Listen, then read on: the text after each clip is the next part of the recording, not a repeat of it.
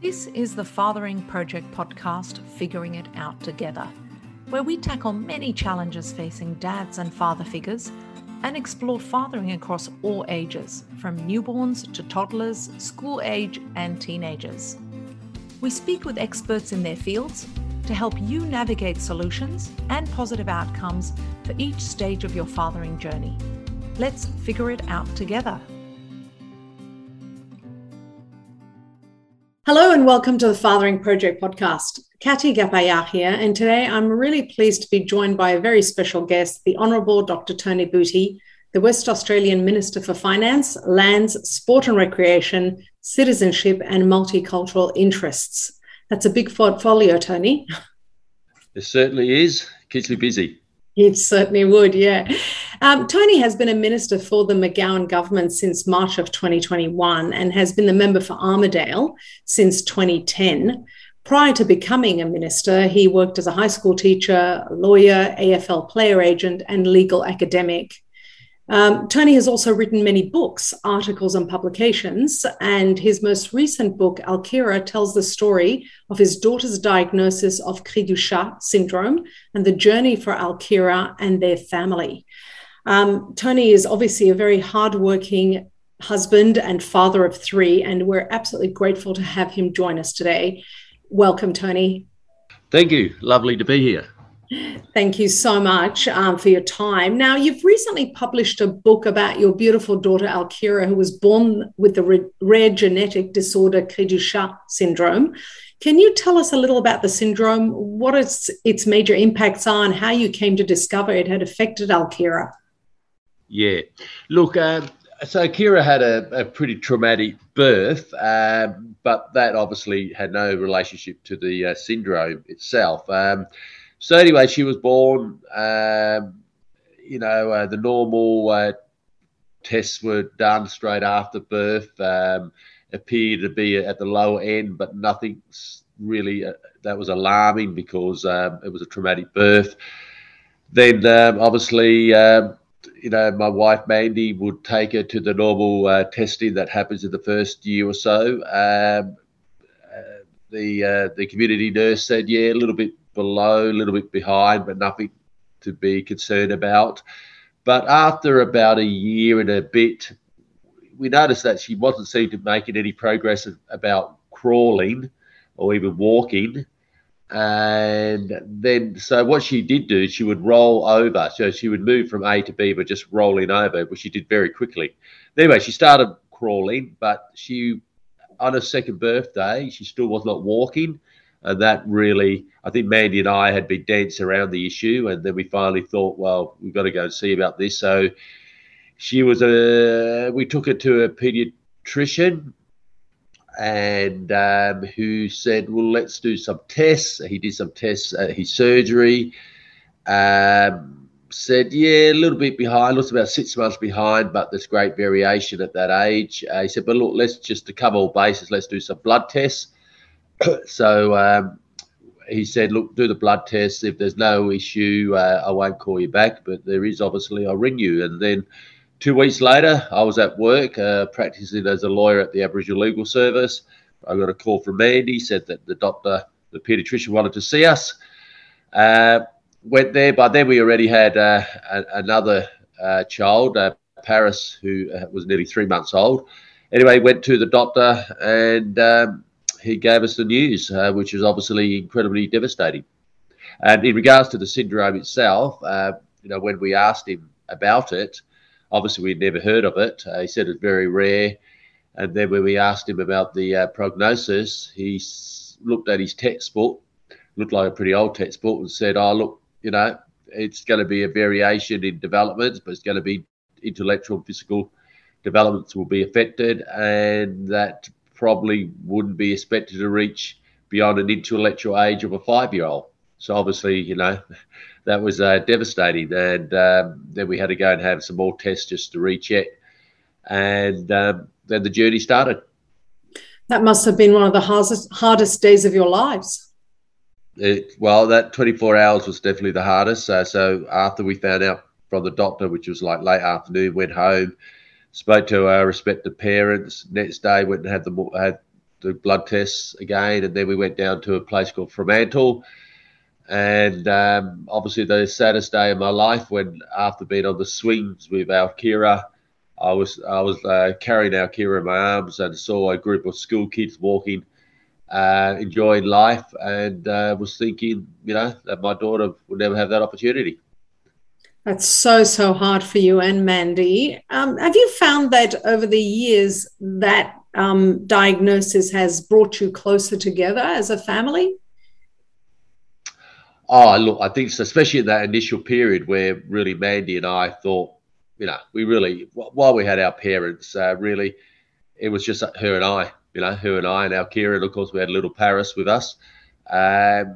Because people, I think people were trying to be nice and so forth, but no one really understood what we're going through. And also, it was just incredible amount of uncertainty because we didn't know how Akira was going to develop. But we certainly, talked a lot and hugged a lot and cried a lot and so forth. And but the real champion really is Mandy, because she, for the next couple of years, the amount of therapies and intervention programs that Akira underwent were quite amazing. And Akira's developed now. She actually turns 28 this coming Friday. She's developed into an absolutely wonderful person, and has developed beyond a 5-year-old intellectual age, I can assure you. Oh, fantastic. You must be very proud of her and her achievements, 28. That's wonderful. Tony, in the book, you talk about some of the challenges you and your family faced as the parents of a child with additional needs. Can you share what the biggest challenges were for you and how you overcame them? Yeah, look, I think the biggest challenge is attitudinal, the attitudes of society. Whether you look at it from people, and I would probably put myself in that category. Unless you've experienced it, it's very difficult to know sometimes how to interact with people that have disabilities, particularly intellectual impairments. I think some people just avoided us or made statements that were quite patronising, but not necessarily meaning to be patronising. But I suppose the real battle commenced in school when Akira went to primary school, and how some teachers, overall, her primary school was a really good education, but we had to keep forcing the issue, and we had to always be advocating that Akira didn't miss out and needed the extra support. And it becomes tiring. And speaking to other parents of children with intellectual disabilities, it's just the constant grind, and you just become the fatigue that sets in, and not just at the school, going to play sport and so forth. So I think there's a lack of there's not enough support for one thing, and also there is just an attitudinal issue that we need to overcome, and also the thing, advocation of the rights of people with disability has improved, no doubt has improved over the 28 years, but it still doesn't receive the same amount of community discourse as, say, discrimination in other areas. Yeah, absolutely. And there's the labelling is very difficult to deal with, and you're trying to come out of that labelling. Did Alkira go to a mainstream school or to a special needs school? No, in primary school she was in a normal class, well, so-called normal classroom. That's what's normal, but anyway, with an aide, an educational assistant who she had throughout her preschool and primary school. So Clemmy Smith, who she therefore had for 8 or 9 years. Then when she went to high school, she was in a special ed unit within a high school, bigger high school. So basically, pastoral care and some other areas were done in the mainstream classroom, and then the special ed unit for the rest of the education. I love how the book also aims to challenge the reader to rethink how we approach disability, so we can really move towards a more inclusive society and not label and exclude. Yeah. Look, that's the other thing I probably should have, when you asked me that question before, is the issue of labelling. Once we once we know someone has a disability, whether it's physical or intellectual, but particularly intellectual, is people look at the disability and what they can't do rather than looking at their capacity. And there's an untapped capacity among people with disabilities that, not only from a social human rights perspective needs to be looked at and encouraged, but even from an economic perspective, the capacity of people with disabilities is incredibly underestimated. So what I really want is for someone to look at that individual and work out what are their capacities rather than looking at that individual with a label disability and saying what they can't do. Yeah, absolutely. There's a place in Silicon Valley that is a workplace, and the only people who work there are people with autism. Oh, wow. Gee. Yeah. Yeah. Well, that would be that's very interesting. Well, obviously, autism though it's a wide spectrum, and many people with autism have achieved incredible things. Yeah, absolutely, and that's what they've done. They've found the specific abilities of people with that particular disability, and in fact, it's more of an ability in the work that they do than a disability, and they've worked with that. So it would be great to have that everywhere. On a more personal level, Tony, what has been the most difficult part of this journey for you as her father? Yeah. Look, that's a difficult question to answer, but if look, obviously, while I'm championing my daughter and I'm championing people with disabilities, there is no getting away from the fact that it is difficult. And sometimes, I haven't been able to have the conversations that I've had with my two boys. So, and obviously, relationship between daughters and fathers can be incredibly special, and ours is very, very special. But at times I've often wondered, what would it be like to have a conversation, a so-called normal conversation, whatever that may be. And the thing, I just get very sad when I look at her limited circle of friends. She's such a beautiful, kind-hearted individual who should have more friends. Everyone that comes in contact with her loves her, but as far as having friends, it's limited.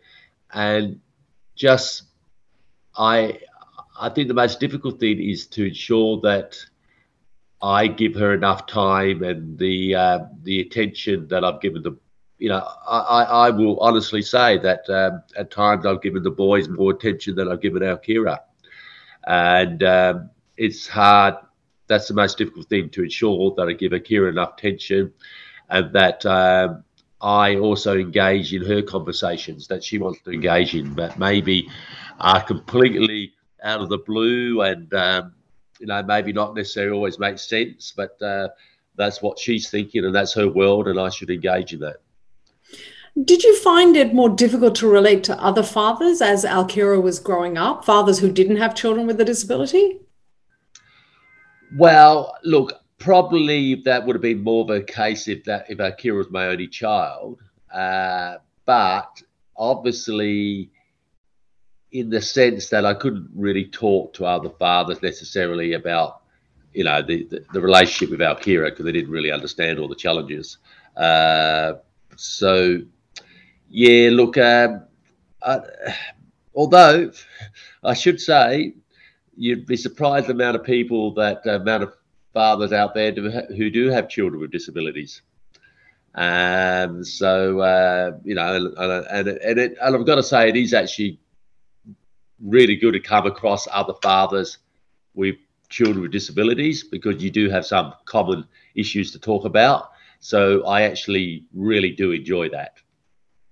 Yeah, it's definitely, as you're saying, challenging, but you grow with it, don't you, as well? You do. As parents with, a child with a disability, advocating for your child is a big part of what you do. And you touch on this in your book as well, with you and Mandy advocating on behalf of Alkira to help her reach her potential. Yeah. Have you any tips on where to start and how to do it effectively for fathers who are listening to this podcast who have a child with a disability? Yeah. Well, obviously, it'll be different for everyone, and it can be incredibly draining. But I think you also need to be, while you need to be an advocate and you need to stand up for your child and do the best, you also got to be careful not to necessarily be unrealistic. And what I mean by that, there are, and it'll depend on the severity of the diagnosis and disability. There will be some things that will not be possible, just will not be possible. But I think you've got to have, what I tell people is to try and work out what you really want for your child, and make sure that you approach things in a rational, level-headed manner. But at times you might have to, of course, let the passion run right and be a bit more forceful. But the thing is just perseverance. You just have to keep persevering, because there will be knockbacks and you can give up at any time. But the number one thing, obviously, is just to love your child. And if you love your child, those things will become a bit more natural to advocate for your child. Yeah, absolutely. And in your book, you also tell the story of resilience and determination. Is this something you've tried to instill from a young age in all of your children? Yeah, look, it's an interesting question, because there's always an argument with my generation and the next generation of parents, is that whether we are actually not allowing our children to build resilience, because we don't want our children to be hurt at all, and everyone has to succeed. I know when I was growing up, that wasn't so much the case. So I think that's a challenge, full stop. And whether you have a child with disability or not, is to build this sense of resilience in your children, and that will mean that they're going to have some disappointments, and they're going to have to overcome those disappointments. So you can't always shield them from failure. Yeah, we talk about resilience a lot at the Fathering Project, and a father's role in this, because often a father actually has a bigger role sometimes in building that resilience, because they present the child with a reality of the world out there, rather than just a nurturing, positive view, which is not always realistic. Well, that's right. And I mean, when I go and speak at schools and that, I always harp on the need to persevere and have resilience, because I think it's one of the main attributes to getting forward in society. So for a father, I think a father's got to have resilience, and it's great to try and install that in your children. Yeah, absolutely. We all need resilience. You have a pretty demanding job, Tony, a big portfolio. How did you manage the balance of working while you were parenting a child with additional needs, and two other children, of course? Yeah, look, I mean, I've only been a minister since earlier this year, and I've been a member of Parliament since 2010. I am very fortunate, because prior to that, I was a legal academic in a university where I had a greater flexibility in my work practices. So I have been fortunate to be able to be very, very engaged with my children. But look, it's a matter of priorities. Even obviously with my job now, the children are older, so it's different anyway.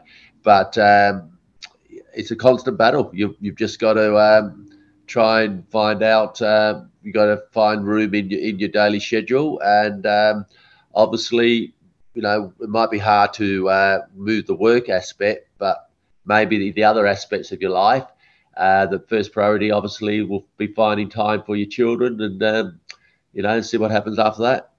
Yes, we talk a lot about the importance of work-life balance also at the Fathering Project, and making time for family and quality time as well. What's something you do as a family together that prioritizes that quality time? Yeah. Well, look, I mean, obviously, we used to travel a fair bit together as a family, and I always found that travel time, I always found the time that we were fortunate. I was able to do quite a few overseas stints as an academic, and I thought the ability to remove ourselves away from everyone else in a different place was the best quality family time we ever had, because I think as a family, the best way to find that quality time is just for whatever, if it's an hour a week or 2 hours a week, it's just that you remove yourself from anyone else and you just sit down or you go and do things together. So our priority as a family is to try and see how many gatherings we could have as a whole unit now. Obviously, the children are older, one doesn't live at home anymore, so that's more difficult. But growing up, I think the time, I personally think, and I don't necessarily practice it now, the most important thing, if you can work it out, is that the evening meal is done as a family. I know growing up for myself, the evening meal was as a family. Now, I will not lie and say that we have conformed to that in my family now over the years, but whenever possible, even if it's only once a week, but if possible, if you could do it every night, it would be great. But at least you have to find at least once a week to all sit down as a family over a meal. Yes, so much lovely talking over lovely food is great. Yeah. Tony, the podcast. As I say, sorry. Go ahead, please. The saying that we used to use in my family, you know, I came from an Italian background, if you eat together, you stay together. That's right, yeah. This podcast is going to be shared with fathers and father figures across Australia who are caring for children with additional needs. If you could share one piece of advice for these dads, what would it be? Is that, if I could share one piece of advice, is that to love your child as you would love any child, and don't harp too much on the negativity, and just do whatever you can to ensure that the capacities of your child, whatever the severity of their disability, they all have a capacity, and to ensure that their capacity blossoms to its full extent. Fantastic. Love your child. That's the best thing, best advice. Tony Bouty, it's been a pleasure to have you join us on our podcast today. You've been a fantastic guest, and what a privilege it has been to hear more about you, your beautiful daughter Alkira, and your family's journey over the last 28 years. You've certainly inspired me, and I know all the dads listening will feel the same. Listeners, we encourage you to check out Minister Bouty's book, Alkira. The link will be up on the Fathering channel. Tony, once again, thank you for joining us, and we hope to have you back again soon. Thanks a lot. Really appreciate it. Good fun.